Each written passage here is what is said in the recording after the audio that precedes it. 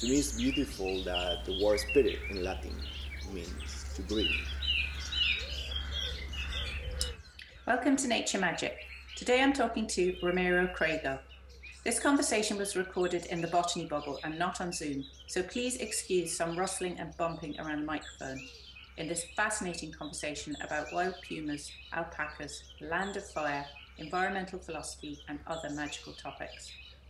Ramiro is from Argentina and is a postdoctoral fellow at the Smithsonian Conservation Biology Institute, working remotely and living on the farm at Burren Nature Sanctuary with his wife Nora and their rescue cat Alva, who goes around the nature walk on the lead every day. Hi Ramiro, thanks so much for coming onto the Nature Magic podcast. Ramiro is actually staying on the farm for the last 7 months, I think it is, and in lockdown. So do you want to tell us a little bit about your job and what you've been working on remotely? Well, thank you very much for having me. I am Ramiro, I am an ecologist. I am from Argentina. Right now I'm working as a postdoc fellow at the Smithsonian Institution in the US. Because COVID-19, and right now teleworking from here. So Nora, my wife, she's Irish. So we live together here at the farm. It's a lovely place. And so I specialize in conservation.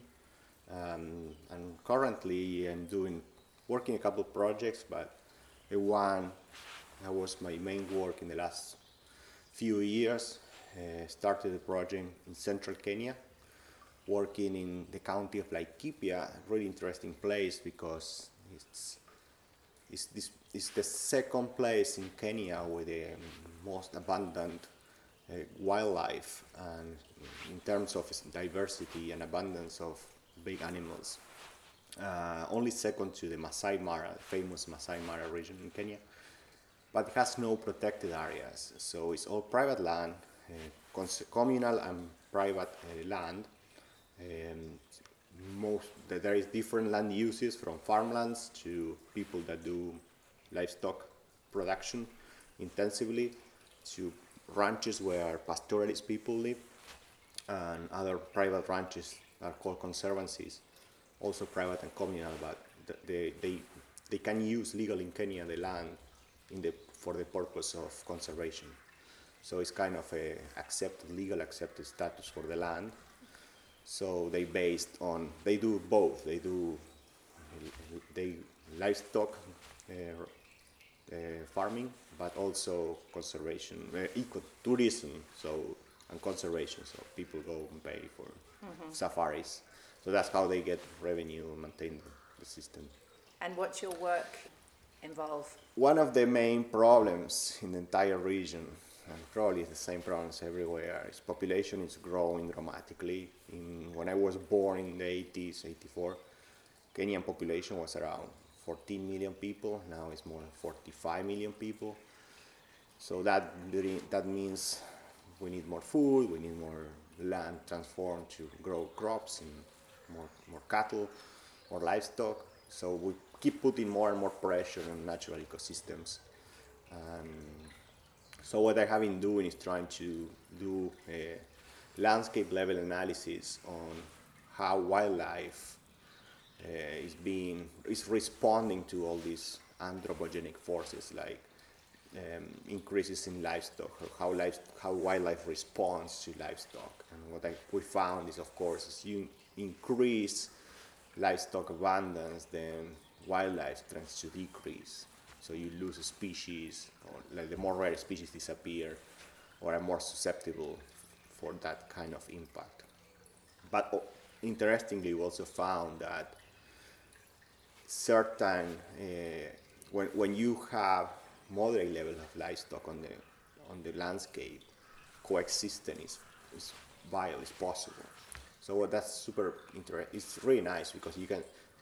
We can talk later more about this, but we have this idea of we need protected areas, and with protected areas we have in excluding people, say saving land for just the sake of conserving nature, and that has a lot of problems involved, because especially in Africa, where humans evolved. You cannot conceive an ecosystem in Africa or in Kenya without people in it. People are part of. We are part of that nature, and we shape the ecosystem. Species adapted to that. We all interact. So the idea of coexisting and living together is really nice to see. But there are, of course, certain levels of activity or pressure we put on the land in which things just start to fall apart.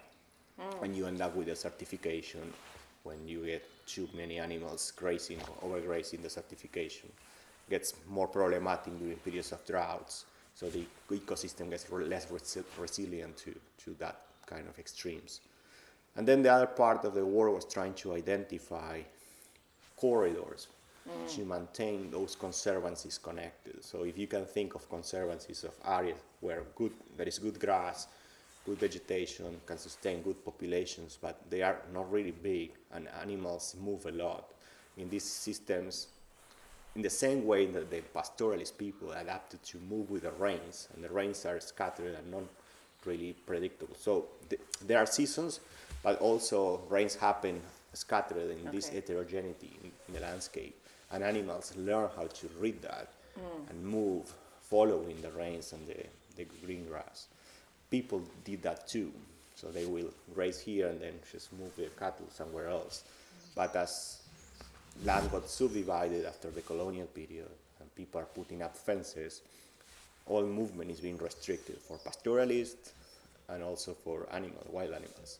So we created maps and models, identify those areas that are important to maintain connectivity so populations can maintain that flow of genes and stay healthy.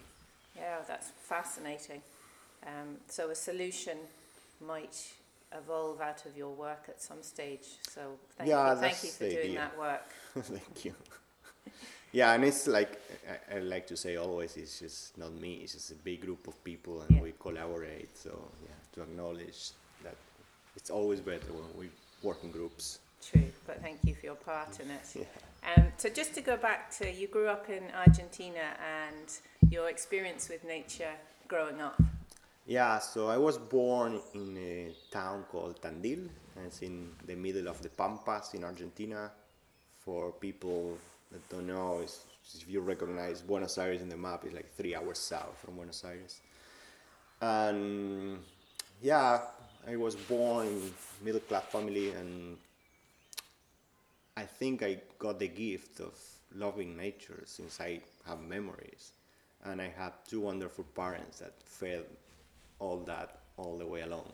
So with my family, since I'm a kid, we used to go camping everywhere in Argentina, visit many national parks and many wild areas. So I was always fascinated with all the animals. And so I think that I had that connection since I'm a little child. And that also growing in a neighborhood surrounded by natural areas and being able to play in the streams. And one day I remember I brought home 100 frogs from the stream to my mom, had them all in the garden.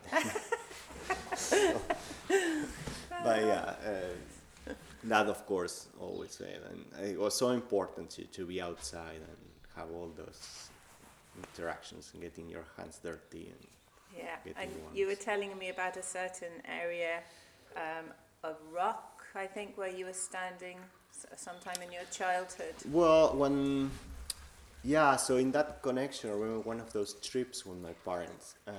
We were in a national park in Patagonia.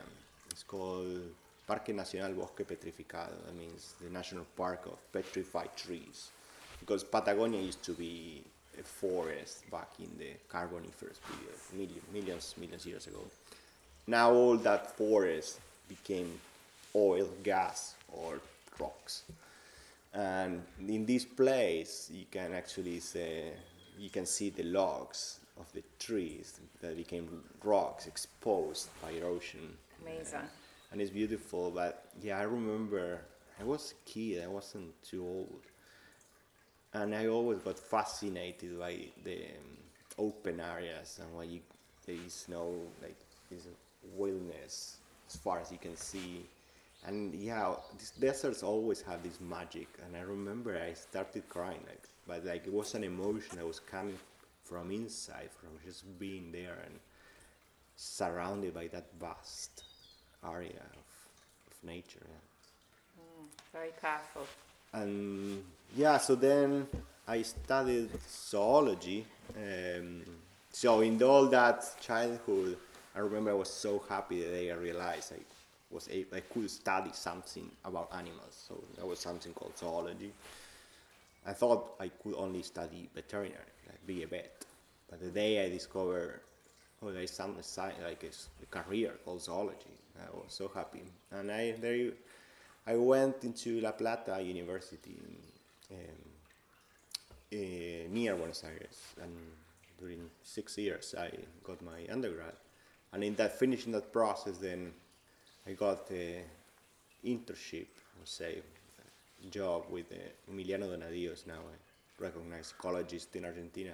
He was doing his PhD at the moment in West Argentina. So I spent almost 3 years with him working in the middle of the Andes, and that was fantastic. And yeah, so I started to get this, in my process of growing as a person, as a professional in ecological sciences. Early on, I got into these remote, pristine areas.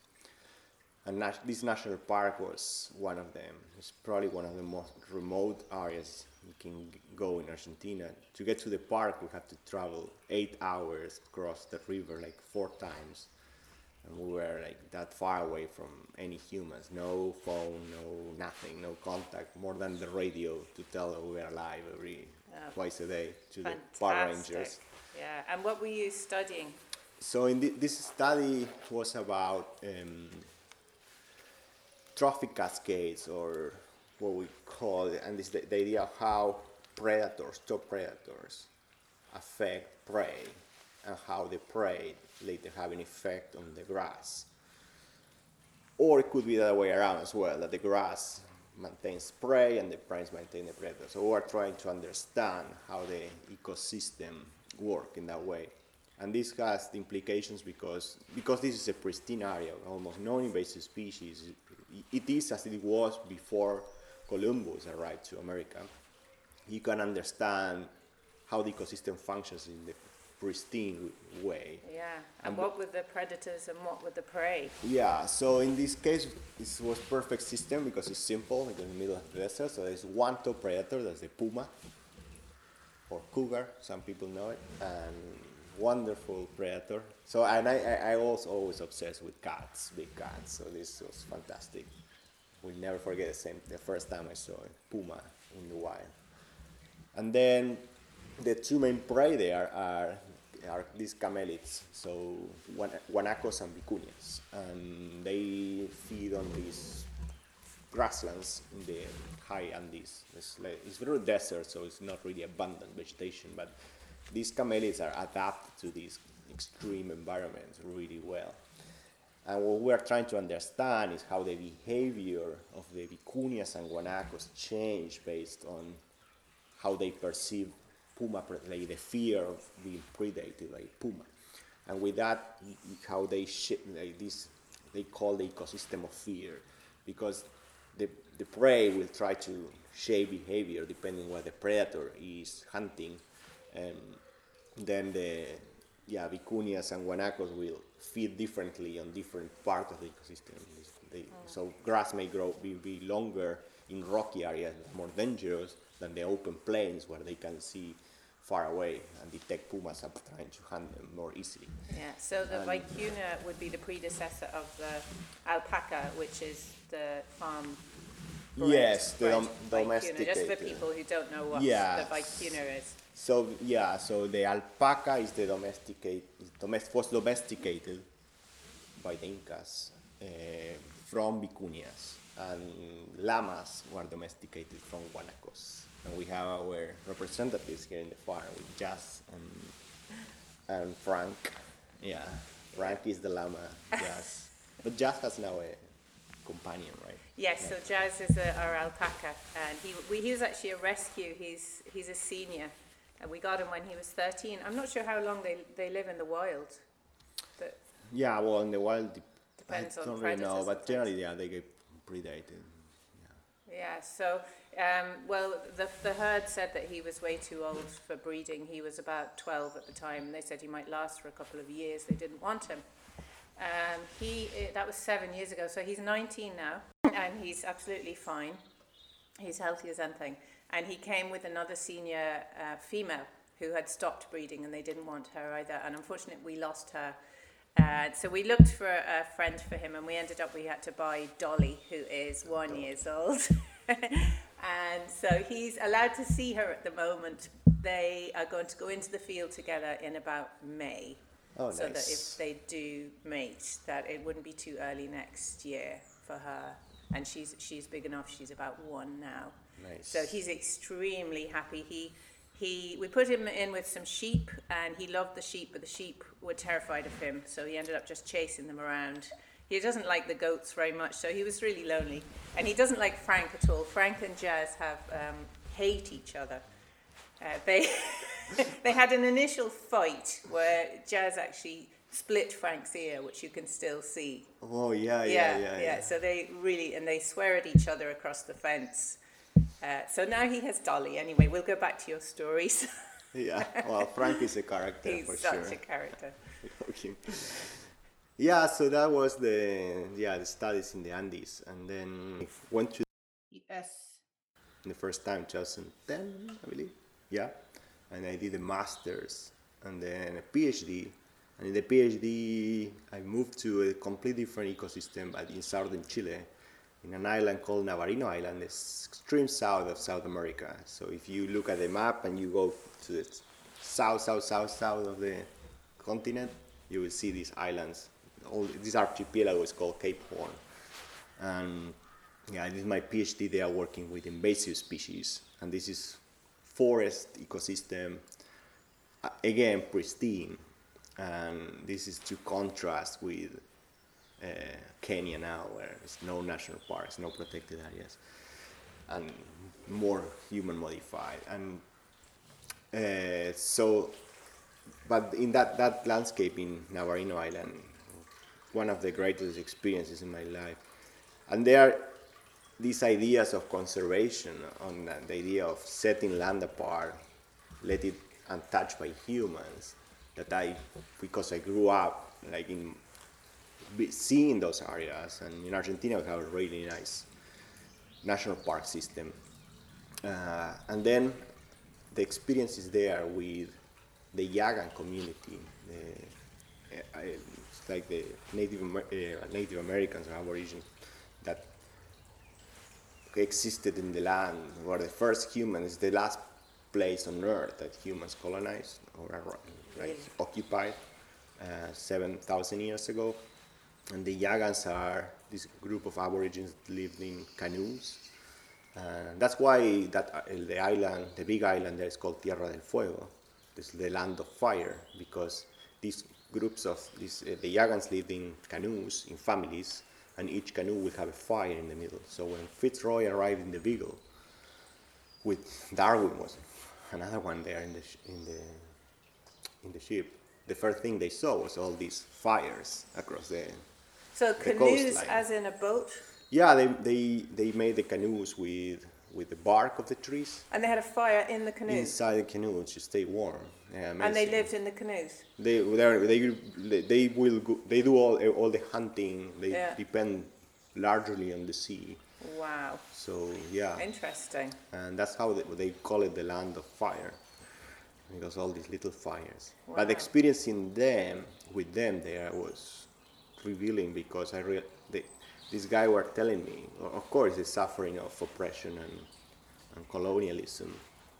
Like when you experience that in first hand, and when they tell you, but you come here with your ideas of conservation, and I lived in harmony with the ecosystem for thousands of years.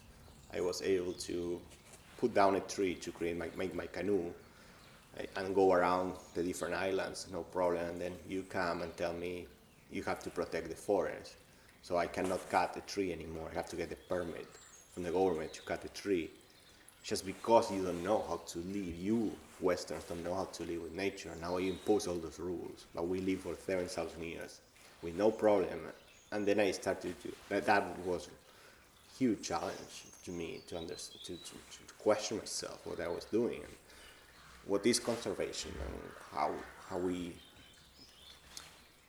we understand nature. And that's when I started to get more into philosophy, and in that university there's a really nice philosophy program, environmental philosophy program, in the University of North Texas. And my professor Ricardo Rozzi gave me a lot of the lessons, together with many friends that I have today, and other colleagues, and even Nora, my wife, she's a philosopher, environmental philosopher. But yeah, so I started to try to inquire, why do we see nature as this other thing that we need to protect? Why is that is separated from us? When did that happen? Like, sometimes if you ask for translation in many of these Aboriginal languages, what is how you translate nature? They may not have a word for nature. They have a word for trees, for landscape, for where they live, for the environment, but they don't see nature as something away from them. They are nature. They are part of nature. We are nature.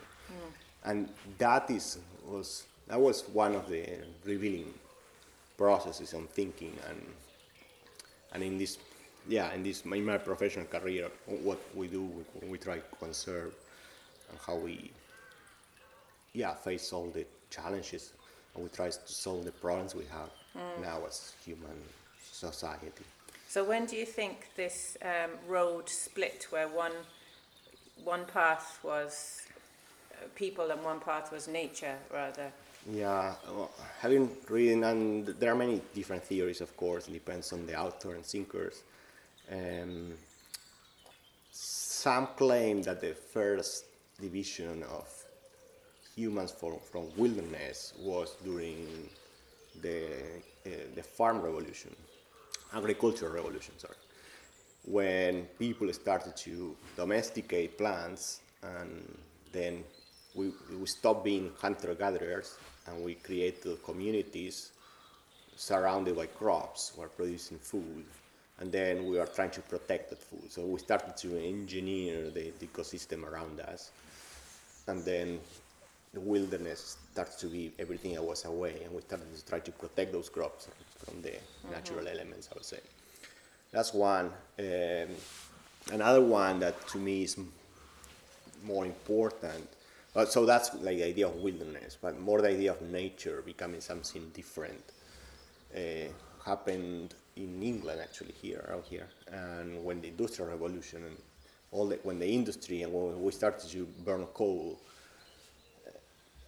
cities start to be covered in this black dust, and all the pollution started to happen. And then you have a visually really distinct view of the city with no life, totally dark, gray, with the contrast with the countryside, with the green landscapes. And as people start to concentrate in cities in England, and then... And that's when the landscape painting grew up, because they wanted to bring the landscapes. The Queen was asking to bring me those represent paintings from the landscape that you see maybe on the explorations in Africa and stuff like that, and other sides of Europe. So then the distinction between the people living in the city and the nature was something outside there. There is also another thing that to me is super important. It is when the idea of private property also that happens in England, and how we start to put value to the land from labor. So you have to labor the land, make it produce something for you to have value. And if it's not that, then it's wild, it's wilderness. Yeah, this is really giving a problem now with the Common Agricultural Policy, because any area that is bushy or unproductive, for instance, 25 acres, which is half of this farm, you don't get a farm payment for. So, which is obviously encouraging everyone to rip out any bushes, hedges. Now, and this is changing now. There's new rules, and there's been they've looked into it a little bit. Hopefully, it'll change. But about 10 years ago, we had the Department of Agriculture guy came here, and he wanted to check the pasture area of the farm. And he said, look, I don't believe about the pasture area down in the rocks. I'm going to go and measure the bits of grass that you down there. Wow. I said, okay. So he went down into the rocks where we now have a nature walk, but at the time we didn't have a walk at all. It's completely wild with rocks and bushes. And that was 10 o'clock in the morning, and we were living up at the farmhouse. So at 4 o'clock, and he had a GPS with him and everything. 4 o'clock, he knocked on the door and said, like, I've finished. And I said, oh, were you in Kinvara? Did you have lunch in Kinvara or something? And he said, no, I've been stuck in your bushes. I got lost. It's only 25 acres, it's not huge, and he had a GPS. Now, there are ferries down there. So he had been stuck there for 5 hours wandering around in circles, trying to measure bits of grass. Anyway, that's beside the point. But yeah. And coming back to the idea of deserts, I like so much is because they are so hard to farm. We see those as empty places, and I was always astonished with the idea why you see that as empty. It's full of diversity and amazing animals with unique adaptations, like the vicunias or alpacas, adapted to live in these high areas with low oxygen and really harsh conditions. And they have a special adaptation in their blood. Actually, for that low oxygen level in the air, they have the red cells are a little different, so they have more area, so they can trap more oxygen. And can you tell the listeners about the hunting pattern of the vicunas and the pumas? You were telling me how they bunch together. Because I have to say now, we have done this interview. This is the second time because I failed to press save, which is so infuriating. So I do know a little bit about Ramiro's work, but he was tagging the vicuna babies to mark them and explaining about the puma hunting. Yeah, so one of the questions that we're trying to answer is what's the chance that the newborn, or probably the newborn will pass the year of life? So basically how many of these little guys were being eaten by pumas or other predators like foxes. And so to do that, the problem is that once they get killed or they die, then we have the Andean condors that are the big kind of the big vultures. Reptile. Sorry. They are scavengers. So what are they called? They are Andean condors. Okay. Yeah, it's the Andean condors. The largest bird that flies. Wow. That can fly. It's amazing. The largest bird that flies. Yeah, it's more than in the 2 world. meters. 2 meters of wingspan. Like this massive the bird. Condors. Oh wow! Yeah, it's amazing to. So they take the carcass. They can eat. I have seen them eat completely an entire vicuña in hours. Where you go from the entire vicuña to just bones in hours. Wow! And I have seen more than 60 condors or flying, and they start to circle like in the movies, and they just go there. Actually, once I fall asleep after trying to find one of the things in the middle of the. With some friends. Don't tell me they were pecking you. Holding up, and I opened my eyes, and I had a condor flying on top of me. If I slept 15 minutes, I was going to wake up with being pecked by a condor.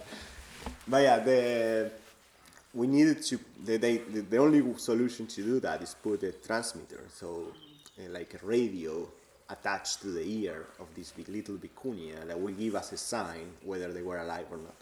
So every day we go and check on them. And to do that, we had to wait until they were born. And when they were born, we have 15 minutes before they learn how to run, because then you cannot catch them. Imagine running at 3,000 meter elevation. It's just run and you have no oxygen, you're dying. So we had to catch them before they learn how to walk, feed them the transmitter, and then leave them. And mom will come back. And that's why we got for people to know that camelids, the way they defend is by spitting at you. Like Frank loves to do that and show you he's angry at you. We had to separate the mom, of course, after 11 months carrying that baby finally comes to life and you are there. They don't really like it. So we had to have 2 people, one keeping that vicuña aside, and that will be the one will get green. And then the other one was just in less than a minute, just feed the transmitter, sex it, wait it, and release it. And then we could follow those guys for a year of life. And yeah, and then we find what was interesting is we were measuring how aggressive the moms were towards us. And it was really interesting that more aggressive those moms were towards us, more likely the little one will make it through the year of life. Yeah. So they were more protective. Other vicuñas would just run away and look from far, and then they will come back. But yeah, and those were more likely to be predated, I guess. That was interesting. But it was super like amazing to see on the behavior of all these animals when you like vicuñas are constantly scanning, and when they detect the puma, they give this alarm. It's a particular noise they make, and then immediately, how many thousand vicuñas are there? They all look at that one place where the puma is, and once they identify the predator, the puma, all the moms they live in families, but all the moms with the little ones, the juvenile, the little ones will just group together, and then the subadults, especially the males, they will surround that group to protect the little ones. So even though they don't belong to the same families and they are constantly fighting for feeding territories when they're in families, but when the predator is there, they put aside all the differences and group together to protect the little ones. And then the male juveniles will run in front of the predator and like escort him outside, away, and just kind of show them, look how fit I am. They run around him, and the puma has to leave, has no chance getting. As the puma hunting. would have to be within 10 meters and Yeah, sneak up on them to get exactly. it. So these are they have a great strategy. They are ambush predators. They need they have to be really close to actually have a chance to grab. Yeah. So if the alpacas here, they're getting used to them more, but if they see a dog, they sound the alarm. They don't like dogs. Yeah, or foxes. They have it. Yeah, they're getting a little bit used to it because people walk past them constantly. So oh well. But you said that one of your favourites. Well, you loved the big cats when you were a child. They were your favourite. But can you tell us about the time when you got close to the puma? Yeah, I was saying that. Yeah, I also since little I was obsessed with cats. I love tigers. When I was a child, I loved tigers. And yeah, then when I had this opportunity to be there, surrounded by predators, was fascinating. And once happened that we were collecting skulls and other parts of the carcasses to do further analysis. So in the morning, we're doing our work and we see this puma with a fresh carcass. So probably killed it an hour before we arrived there. So we say, well, let's let it eat, and then we come back in the afternoon and collect the skull of the vicuña. And when we come back in the afternoon, and the puma had dragged the carcass into the grasses, the long grasses. So you could see the mark. And at the same time, we see a puma in the far away distance, like going away. So we say, okay, he just hide it, and that puma is walking away. So we're confident, so I jump off the track and I start following the trace, trying to find this vicuña, the carcass of the vicuña. And as I'm walking with the grass to my knees, 10 meters in front of me, this puma stands up and looks at me in the eyes.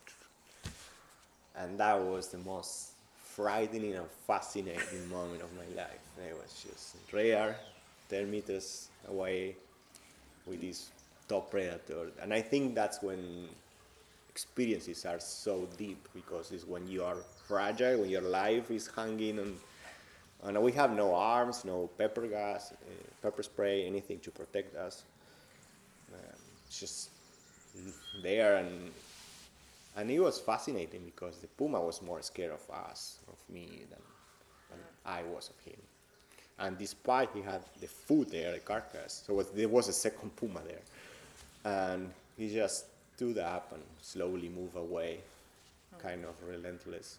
So then we went quickly, got the skull, and ran away. Oh, that's absolutely brilliant. But it was fascinating. Yeah. Brilliant. I had a few more encounters with them. Yeah, so that was a kind of spiritual experience. Do you have any other spiritual experiences with animals or with nature? Yeah, well, here I will bring here the lessons from my professor Ricardo. And to me it's beautiful that the word spirit in Latin means to breathe. And also so how Aristotle was calling the anima, so this kind of the soul of organisms. So basically the idea of having a spirit is being able to breathe. And we share that with all organisms alive in the world. So this grass that is right next to us is breathing, so we're spiritually connected. And I love that idea of thinking when I am spiritually connected every day with everything around me. And because we are breathing the air that plants are producing from the energy of the sun. And that is a lovely way, or story, or way of seeing how connected and how we are nature. That's beautiful. That's really beautifully put. So, and that to me may explain why, and it's more personal, but why when I'm in a city surrounded by concrete, I don't feel the same spiritual connection with my surroundings that why I'm on top of a mountain. I question myself, why if I go to the top of the Empire State in New York, I don't feel the same that I am at the top of a mountain anywhere. Like the spiritual, the feelings you have to me are not the same. And I think there is something there in our instincts and our roots, in who we are, and in that idea that we are nature, and when we are back in the elements, there is something instinctively there that makes me feel like spiritually connected. At the same time, I think that we have this spirituality and the idea where the feelings you have to me are not the same.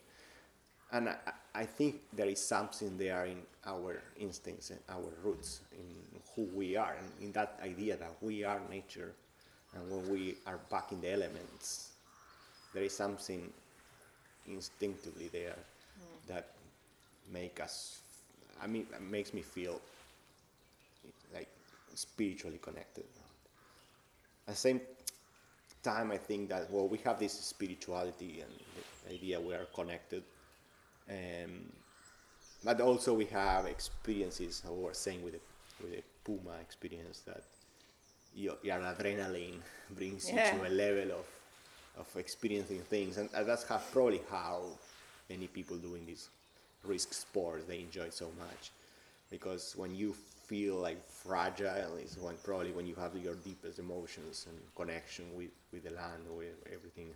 And I remember when I was in Kenya, there was a period of 1 week where I was staying in a ranch in the middle of Laikipia, and for a period of 1 week there was this herd of elephants that were coming down close to the houses where I was sleeping. And I remember going there with a beer and sitting, just being against the wind, so the wind will not bring my smell to the elephants. Elephants have really bad vision, but they smell really well, so they know that you are there if they can smell you, and they have really good sense of smell. So if you have to put against the wind, it was amazing just sitting there and letting the herd come really close to me and like hear how they communicate.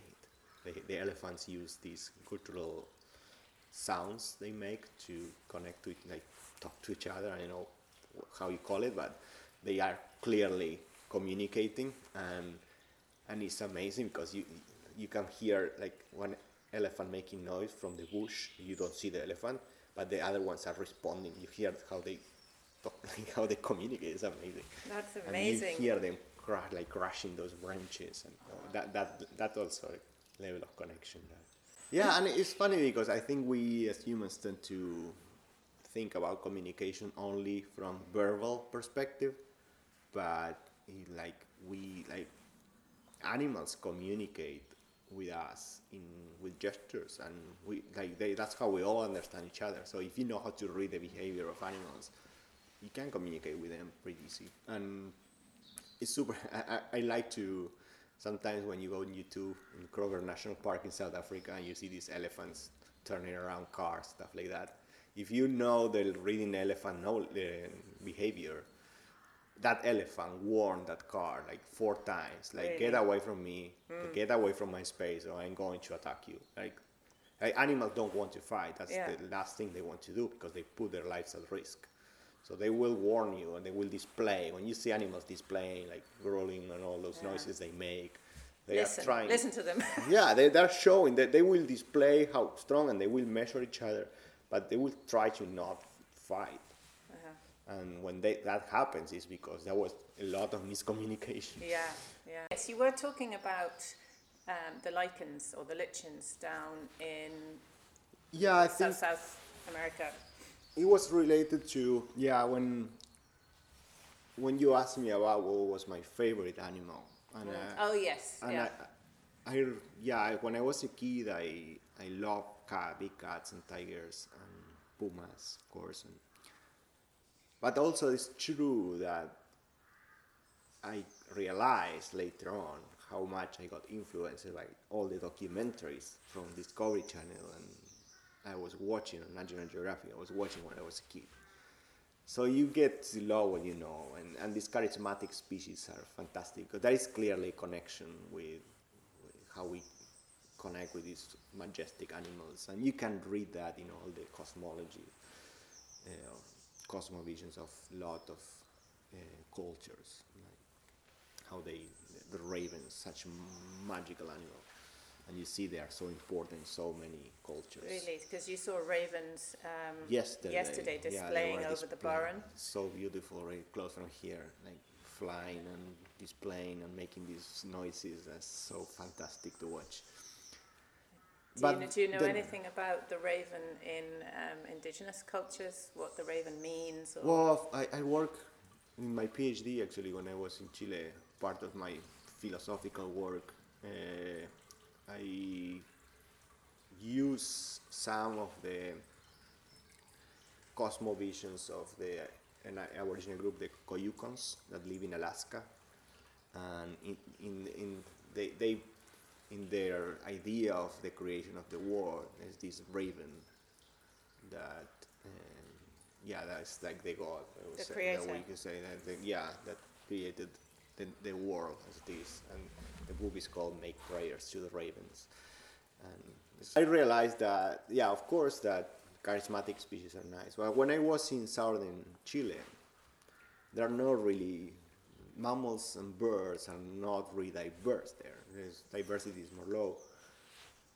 But one group of organisms that tend to be super diverse in that area are bryophytes, so mosses and liverwoods. And so these tiny little things, plants, and fascinating because in that program we talk about the lenses with which you look at the world, and when you get to experience, and so here are two important things: the experience.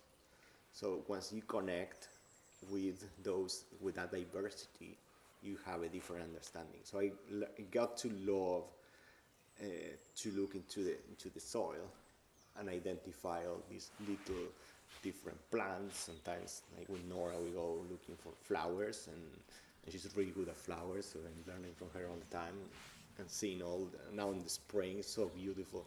So it's not just the charismatic big mammals, but all these tiny things. It's just diversity that is so powerful and enrichful and lovely. And then also in my career, I went from studying one animal to another to even plants, but then I started to love the interactions. So how different species interact, like how pumas affect prey, and they affect the vegetation, and then in the vegetation live all these small mammals, all these insects. So there is all this like network of connections and interactions in the natural world that are so important to maintain healthy ecosystems. And when you remove top predators, then that has cascading effects and consequences. And you see here in Europe, like there are only few predators, and that's important for maintaining a healthy ecosystem.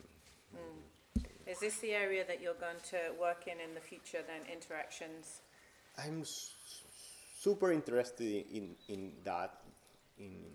I really love understanding how top predators function, or how top predators are also primary producers like grasses, how that shape the energy that flows there, and how different species get the behavior changes depending whether there is a top predator or not. Makes these ecosystems work in such harmony. Well, now there's the movement for rewilding. There may be opportunities to work in that area, different areas being rewilded and introducing wolves and bears and things like that. Yeah, so one of the main areas of interest for me is like the idea of restoration ecology, and yeah, rewilding is definitely one of them. Now there's a big project in Argentina that is doing some fantastic work, introducing jaguars now there for the first time in certain provinces in Argentina. Introducing what? Jaguars. What are they? The big cat, the largest cat in the Americas. Oh, wow. They call it the tiger because when the Spanish arrived, the most similar thing was they look like a big jaguar, the big leopard. Okay. Jaguars. So what would be your ideal job? So I love teaching as well. That's a big part. So I always wanted to be a professor, and that's where I'm aiming to, hopefully. But yeah, I really would like to. My ideal job where I can balance life with doing research. That's passion for me, trying to understand how things work.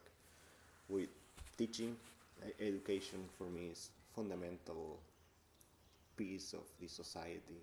Like we need to educate our kids if we want to better understand what's going on and have a chance of changing the course of things right now for a better future for everybody.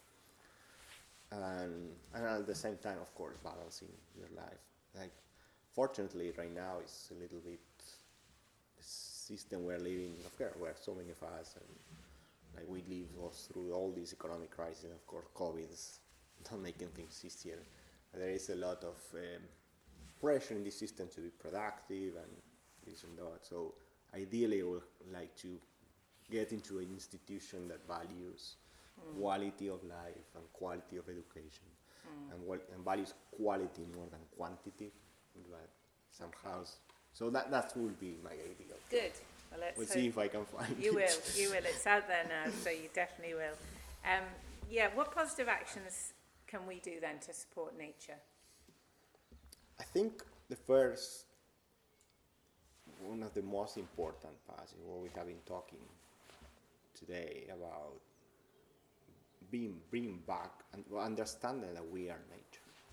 I thought going outside and having first face-to-face experiences with nature, with your surroundings, is super important. You will not change your behavior and your attitudes, and there are a lot of studies showing this. You will not change attitude, no matter how much information I give you, or how bad something can be for the environment. You will not change your behavior and your attitudes towards those behaviors unless you have first experiences. So there's nothing like, if you want to love predators, you need to see a wolf to the eyes. You need to see a lynx to the eyes. You need to have that face-to-face encounter with a fox or with a badger, with a pine marten, to understand, to empathize with that. But you also need to be on the ground looking at the flowers and at the grass. You need to breathe the air and spiritually connect with all these organisms. So I think we need to get out there and live experience. And that's one thing that I think is fundamental for reconnecting, and because at the end of the day, how we behave is all like shaped by ethics, by morality.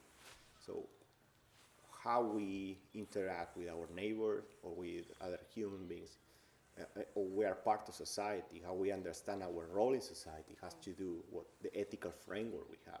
But if we don't have an ethical framework towards other than human organisms, it will be really difficult to really coexist with all the wildlife that is outside the natural beings. Because if we don't have any morality, any good or wrong, if we don't know, if cutting a tree, we don't judge that from an ethical point of view, then it will be really hard.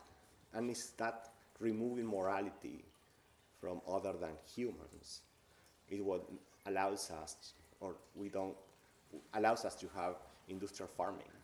Yeah. Because we can eat a chicken that had a really bad life, just because we don't have any morality towards that. And we can cut the forest, clear cut the forest, because we don't see any bad or wrong or good or bad with that. There is no structure for morality. So we need to have a connect with nature.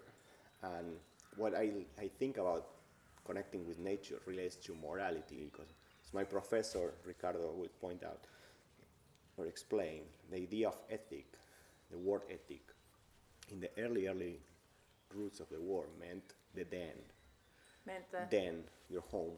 Okay, ethic means the Yeah, den. yeah. So it's basically coming back to the dens, coming back to our root ethics of interacting with or living with other than humans, I would call it. And that's ecology as well. It's the study of the house, the study of our den. Yeah. And that's the ecosystem ecology. Yeah. Oh, it's so interesting. I'm finding it very hard not to interrupt you all the time. So it's really good. And I think leading on from that, if you had the magic wand, what would you do for the planet? Yeah, I think this is a really tricky question, and I thought about this a lot. But one thing I would like for all of us to try to remove is the individuality. This idea of we are us, and everything we do is to benefit us more than anything else. And I think that's also part of understanding we are social creatures and we live in communities. And if we can remove all that sense of individuality and start to behave in ways that empathize with your community, and with this I mean the community of life, your community, like your friends, your family, the other humans that live in your community, but also the community of life, like the trees, the plants, the birds that live around you. And I think if we remove individualism, we can solve. There are so many things right nowadays that are related to your individual benefits that are more important, and you're blind to the consequences of that individual behavior. And a lot of our society is about comfort and making our lives easier. And we price that more than the consequences that may have, because that requires energy and But it's important for me to start thinking at the community of life. So I will try to prioritize the community and the people around me and the animals around me more than my own benefits. So with that, we can remove all these problems of individual benefit on the property.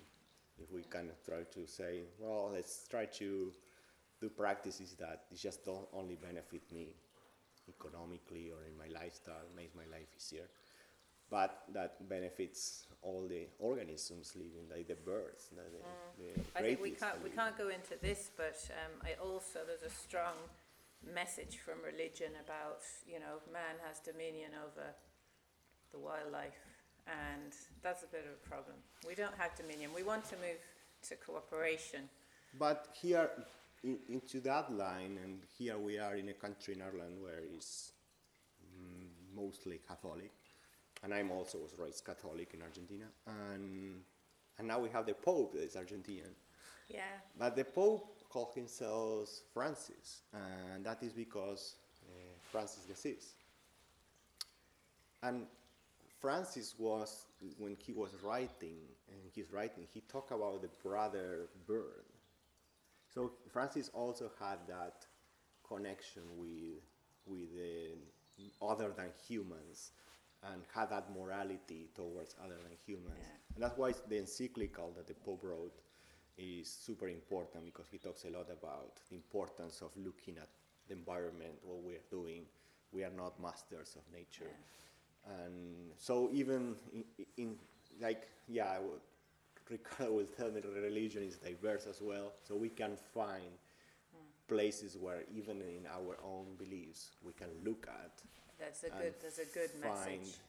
And find that find that idea of connecting with the world and seeing it in a more spiritual and magical way. Yeah. And it has to do a lot with the root of our society that so embrace modernity in mechanicism and reductionism, and the idea that animals and plants are robots and machines. So because they are machines, they have no souls. These dualisms. So because they have no soul and they are machines, they don't have any moral value. So we can do whatever we want. We can put a chicken into a farm factory and make it fat in 2 weeks and eat it because it's a machine. And that thinking, so getting back to nature is also understanding that the world is not a machine. The world is alive. There are a lot of organisms that we are connected to each other. We all depend on each other. The idea of us as individuals that can master nature and live totally independent from nature is so wrong, because you won't be alive if you try to be yourself. Your life depends on so many bacteria that are absorbing nutrients for you, that are helping you digest your food, you eat the food you eat, that are producing oxygen. Most of the oxygen we breathe comes from algae in the ocean. So I think if we try to move away from these ideas of individualism and mechanicism and seeing the world as a machine, and we can reconnect with organisms and live in this community of life. Very good. Right. But actually, talking about St. Francis, so before I do any interview, I always do a meditation.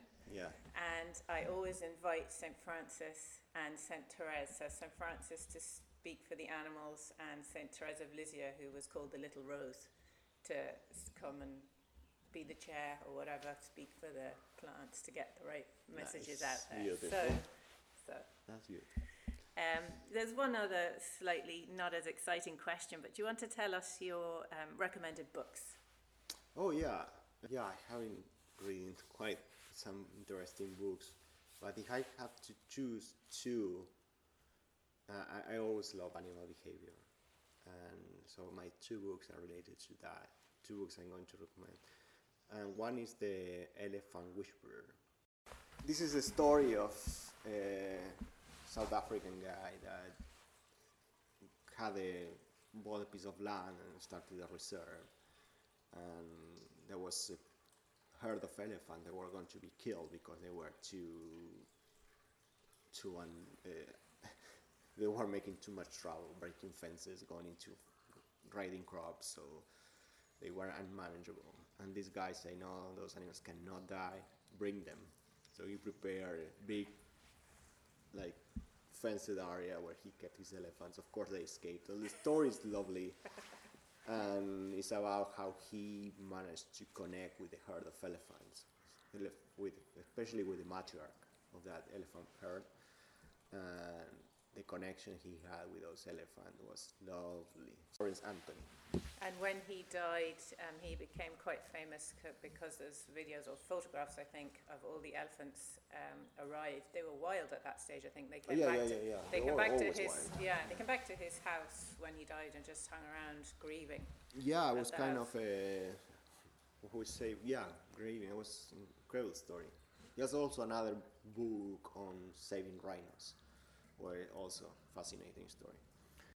And the other book I really enjoy is called Are We Smart Enough to Know How Smart Animals Are?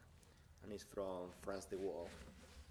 And I love this book because it just shows us how limited in our human anthropocentric way of seeing things we are. And so basically it goes all around animal behavior, and has lovely stories on seeing how biased we were in our, and trying to prove that we are the smart ones and that animals are all dumb or machines, basically. And so it's incredible to see the stories there and the things animals can do to communicate, to solve problems, to adapt to the daily struggles of the daily lives and to survive. And so it's fantastic. It's a really, really, really good book.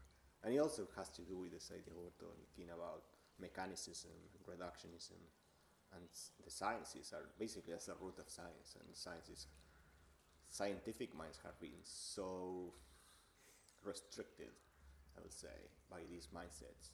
So people like these books are making good progress. And now in science, I think there's fantastic work in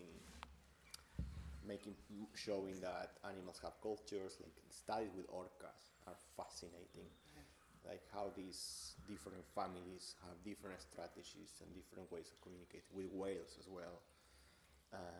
And other, like we also thought, and I was always super interested in the idea that all ecological theory in the 20th century was shaped by the idea of competition, of these individuals competing with each other to survive, the struggle of the fittest. And now always against the idea of cooperation and communities.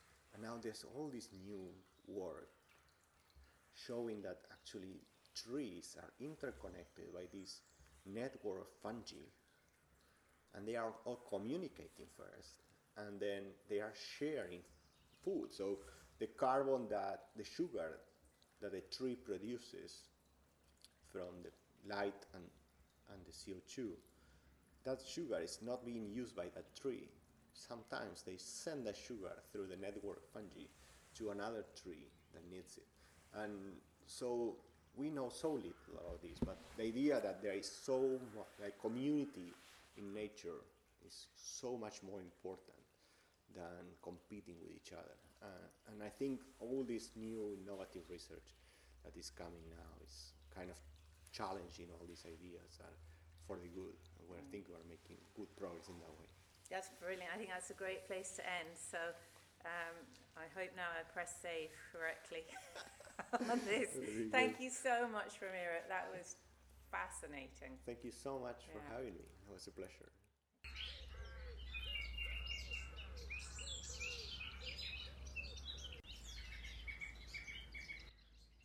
Thank you for listening to Nature Magic. Please keep tuning in every 2 weeks. We have some very cool episodes coming up. I've been talking to Dan the rehabber about starting the first wildlife hospital in Ireland, and also the fabulous Indigenous American poet and storyteller, Dr. Joseph Bruchac. Please subscribe and share our podcast to increase the reach. Tell your friends and give us a rating if you like it. It all helps spread a positive voice for nature. In news this week, we are listing our award-winning cafe and retail area at Burren Nature Sanctuary for lease, and we are looking for an eco-friendly tenant. I'll put the link to the listing in the show notes, or you can contact us through the Burren Nature Sanctuary website. Please tell any friends who may be interested in this wonderful opportunity. Thank you.